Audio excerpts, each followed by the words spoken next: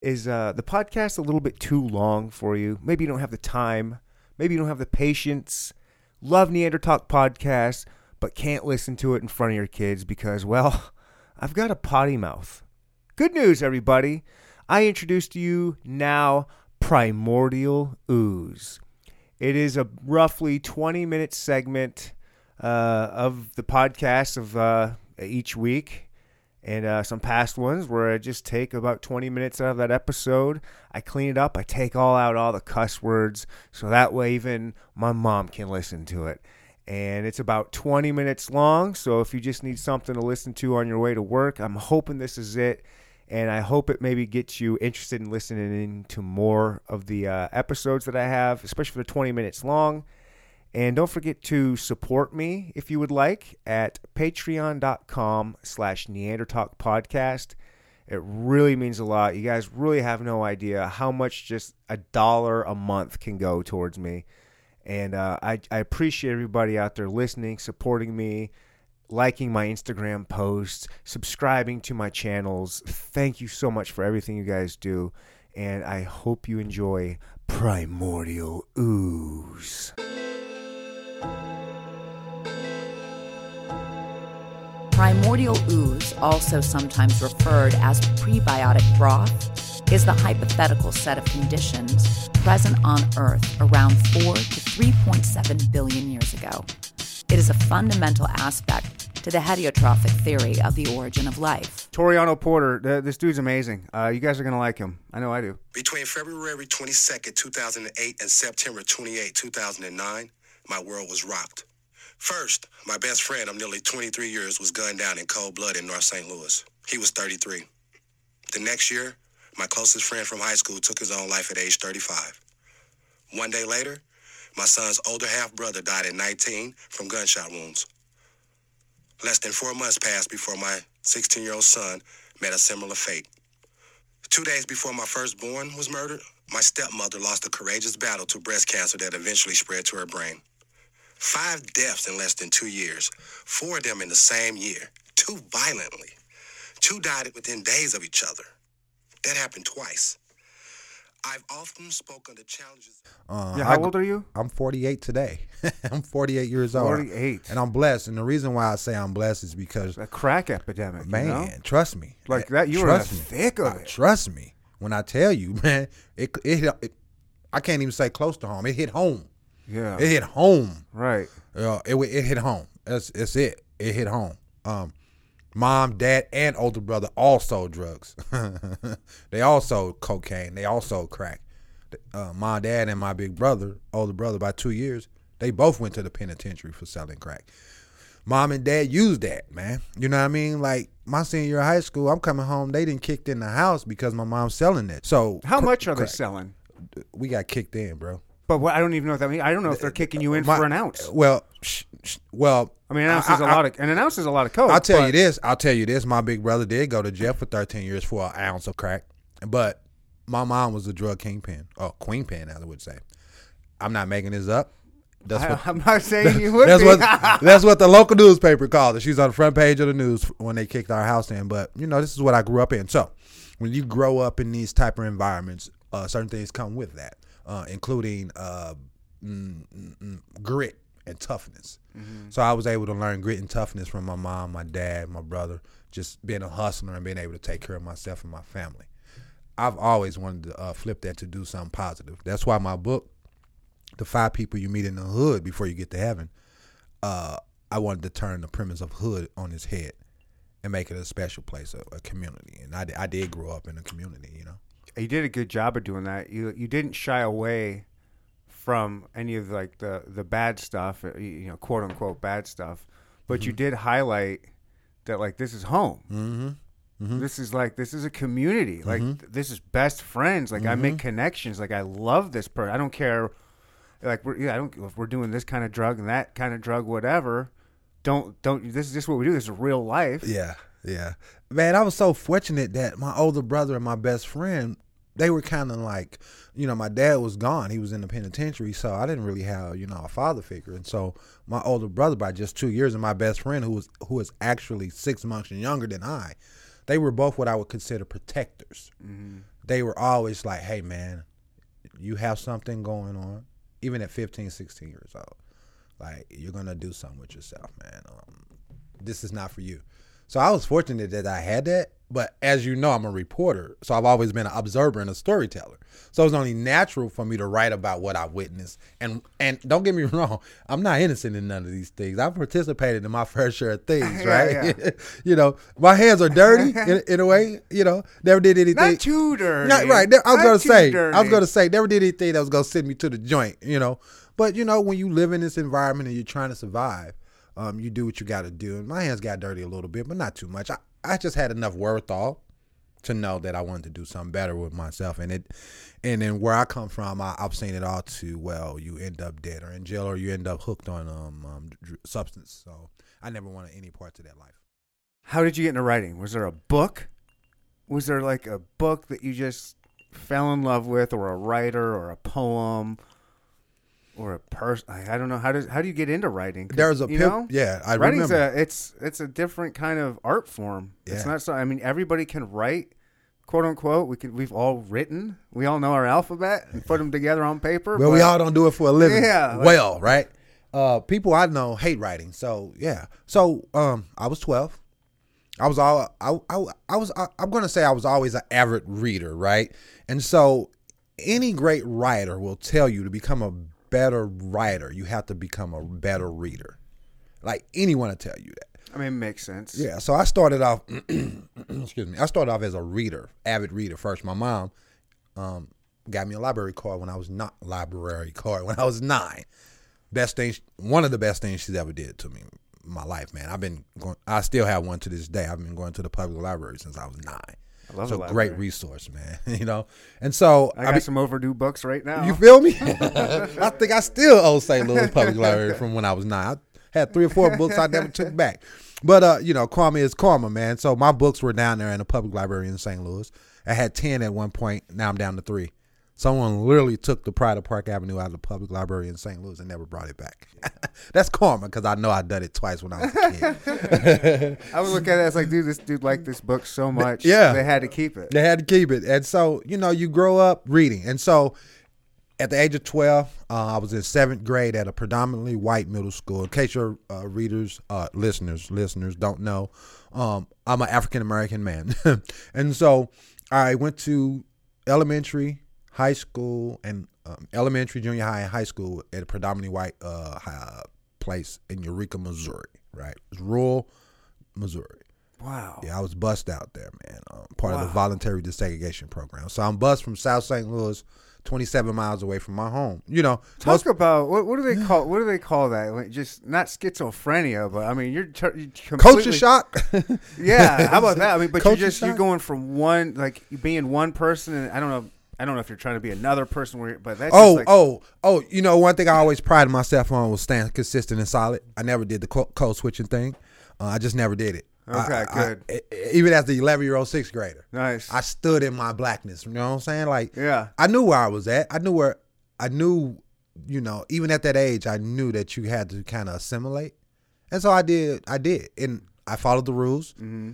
I did get suspended a couple of times by time out there, but it was warranted both times. You know, 6th grade and 9th grade, it was all me. I put my hands on somebody. You got to go home for a couple of days. It happens, right? But so I experienced a lot, man, you know, just dealing with it. But I always said, I'm going to stay solid with who I am as a person. So I never switched up my voice. I never switched up who I was. Now I can navigate different. On both sides. On both sides. Yeah. I can navigate different areas in my life, man. But I just never wanted to switch up. I always just wanted to stay solid. So people that know me from the time I was 11, that know me at 48, they could tell you I'm consistent and I'm solid. And I never switched up. I always stayed true to who I was. And who I am is just a black man in America just trying to. You go back to the hood and you're like, hey, guys, would you guys like to go kayaking? And listen, hey, it's funny now, man, because I did grow up in a rough, scramble environment, but I'm an urban yuppie now, and I'm proud of it. You know what I'm saying? I drink coffee and bourbon. And, I don't go kayaking because I'm scared of water, but, you know, I would, you know. So I ride bikes, you know what I'm saying? Like, go to the hood, they look at you crazy, man. No, man, just growing up, man, I had all that. So this is how I got into writing. So I'm in this predominantly white space in the 7th grade, and we played a game in social studies called current events, right? The teacher would put us in like these teams of 5. We had buzzers and everything. I love that. Friday. I loved when we used to. Of course, it was on a Friday. Yeah, so I'm about it, right? And I'm a competitor. You know, I want to win at everything. I'm not even smart, and I'm trying to compete at trivia. Real bang bang. So the teacher is reading these questions, man. I don't know. I'm like, and I didn't like that feeling. I did not like that feeling. I felt like a dunce. Again, you gotta understand, I'm a young black boy from South St. Louis, and I'm in this predominantly white institution, and I'm like, I don't like how I feel right now. And so I didn't know any other answers. The one question I tried to get right, I missed, and so after that makes it even worse. Makes it even worse. So after it was over, I went up hot to the teacher. And sweaty, you get the pits. All of that. I'm feeling real slow, man. Like if it was a cartoon, I would have that big hat on. You feel me? And so I'm feeling real slow, and I went up to the teacher, man. And again, I've always been an advocate of myself. Like I'm my biggest advocate. I'm going to speak up for myself. And I said, Mr. Sharp was his name. Mr. Sharp, man, this stuff is not in my homework. It's not in my notes, not in my book. How am I supposed to know this stuff, man? He's like, son, the name of the game is called current events. Go home, watch the news, read the newspaper. Man, I've been doing that every day since I was 11 or 12 years old. Okay. 37 straight years now. I was 12 when he told me that. So the next week you can tell he spent all his time on current events and not math. You feel me? I came back that next week and I was like Rain Man. I knew everything. I answered all that. I broke the record for scoring that game and in that season. I was killing it, man. This is before this is before pot, and this was before concussions because I was a college football player. This is before all of that. I still could retain things now, Sharp now it's like it's touch and go now. But back then, everything I read I could retain. So I was just bang, bang, bang. And being a competitor, people were looking at me like for real, like I was Rain Man. It was wild, man. And so from that point on, I've read every single day. And as you start reading, you get older, you start picking. It was current events that got you hooked? Current events. That's funny. Yeah. And so it wasn't a book, it wasn't an author, it was just it was current events. Where were you getting your current events in the St. 90s? St. Louis Post-Dispatch, the newspaper, the daily newspaper. So that's listen up, kids. That's a newspaper. You guys don't have those anymore, right? But this right, is straight not going print. to Yahoo.com or Google.com. No, this is your local paper, black and white newspaper. Print, man. Getting it on your hands. It was beautiful, man. It was beautiful. And so growing up, when I hit college at 18, I knew what I wanted to do. I majored in journalism, and I minored in creative writing. I wanted to be a newspaper reporter and write a book. And I'm doing it every day, man. It's beautiful. You called it. You put it out there. I called it, and I chased it, and it's happening. So I'm walking in my dream. That's why I tell you, I'm blessed. I can't complain about nothing. My life ain't perfect. I'm going to be real serious with you. I was in Omaha to speak at a funeral of a gentleman who I did not even know. Oh, wow. I didn't even know this man. His brand new wife messaged me on LinkedIn and said, I'm looking for someone to speak at my husband's funeral. He committed suicide, and I came across your name. And I wanted to get a professional speaker and not just somebody off the street. That's never happened to me a day in my life, man. Someone asked me to come speak at a funeral. I didn't even speak at my own son's funeral. You know what I'm saying? I'm like, and I didn't know what it was. Like, sign from God, maybe. It's funny because when I got the message, I was in the church. First time being inside a church since COVID shut everything down. And I was like, oh, well, maybe this guy talking to me, right? And so I reached out to the lady, and it's true. Her husband took his own life. She wanted me to come give some words, and I'm like, I don't know what to say to these people. I don't even know these people. But one of the first things I told him was, I'm not a grief expert, and I'm not a grief counselor. I don't know why I'm here. God sent me. And so that's where I'm at, man. I don't want that, but if that's what God wants for me, to be a beacon of light for anybody that suffered tremendous loss, then that's what I'm going to be. Nelly threw matter of fact, it wasn't even Nelly. They had the Do you know Nelly? Yeah. They not like I can't pick up the phone and call the dude, but we played a little ball together back in the day. Amateur baseball coming up. That's right. That was my shortstop. That was my guy. I was the center fielder. He was my shortstop. We made history together. We were on the first African American team to ever play in the St. Louis Amateur Baseball Association League. That's the high school. That's the top notch high school league in the summer. We had an African American team in it. Oh, an African American team. Team, yeah. We were the Was first. it designed to be that, or it just happened to be that? No, it was designed to be that. Our sponsor was University City. It was called Squad 1 Sports. So you guys were probably the best team because you wouldn't let white people on your team. We were 3-23, sir. Really? What happened? White kids know how to play baseball. Are you sure? What happened? Are you sure white kids wasn't Cubans? No, it was straight. These dudes was ball players Really? from Ellisville and freaking Baldwin and Manchester. Man, Okay. we were good athletes, but when it came to baseball and Okay. in that league, I'm telling you, these were some of those dudes that played in that league ended up in the major leagues. I will tell you, I quit baseball. I thought I was good at baseball. They start throwing that curveball at you. And then I started playing against Canadians. I lived in Michigan. Okay. And these Canadian teams came down.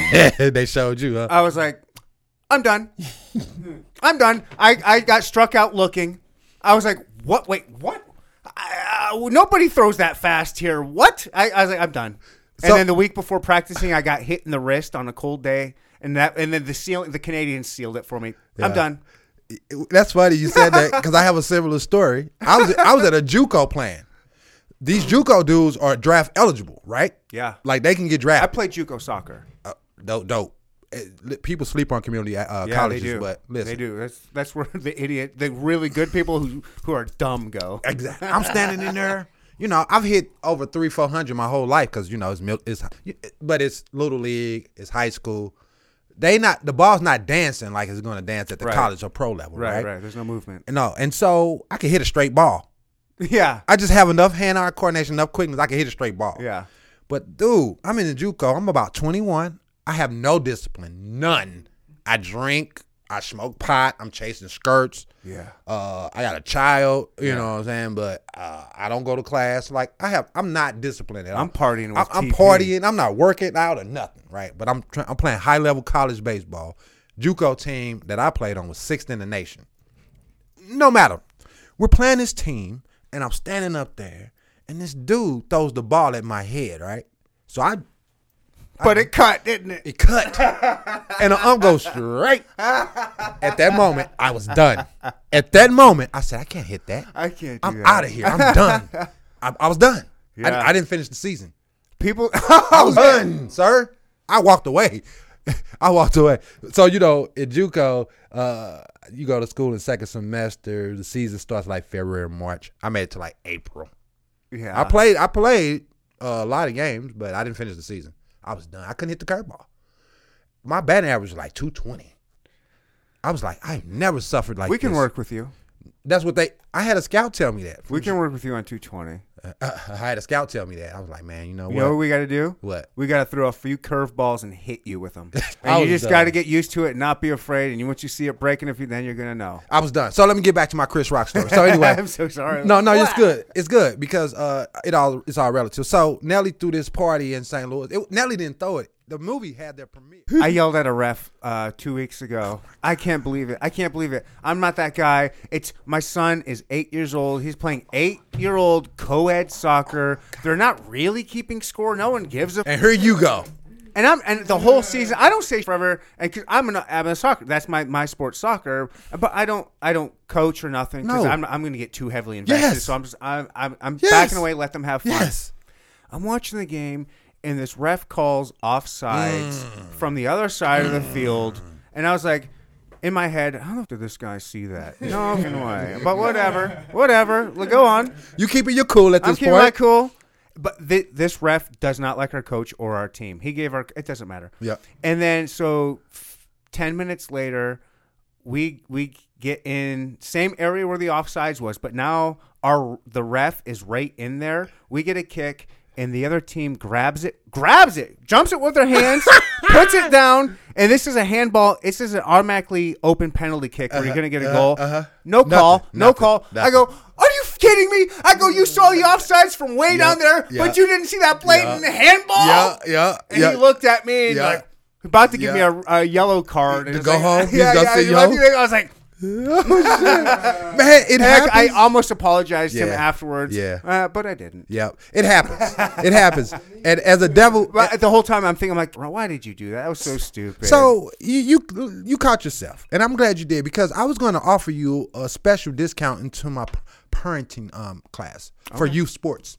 Okay. I'm working on sportsmanship. Okay. It's called Without Refs. It's just a scrimmage Yeah. for parents like you. Yeah. Don't be a jerk Not to the like refs. me, not like- yeah, I know. They get $30. Okay, you know. get what you pay for. I thought that. I thought that too. I was like, this is just some kid. He doesn't need. It's some like 17-year-old. Yeah. He's a high school Yeah. soccer player. He doesn't need me young and I'm an 8-year-old. Yeah. But I was like, again, backstory. He kicked our coach out 2 weeks ago. Yeah. And he doesn't call it fair on our team. And to be fair, this is something I've noticed in my own head. I like to analyze a lot of things in my head and town. It doesn't mean it's true, but it's what I do. For a long time, I think black teams, not black people, black uniform teams are always the best. They're always better. And our team's the black team. That's why teams wear all black. And I'm like, and I've noticed we're a little bit better, and we always get the refs call our games. You guys are a little bit more different. aggressive. I don't You even know about that, but we get called like we are. You're renegades. Listen, But it's like, but I've always noticed, like, why are like black uniform teams they just always seem better. man, you know, we can talk about this forever because this is another thing that I have to leave here to Yeah. go do my youth basketball officiating. Okay. So I ref youth sports. I've been doing it for a long time.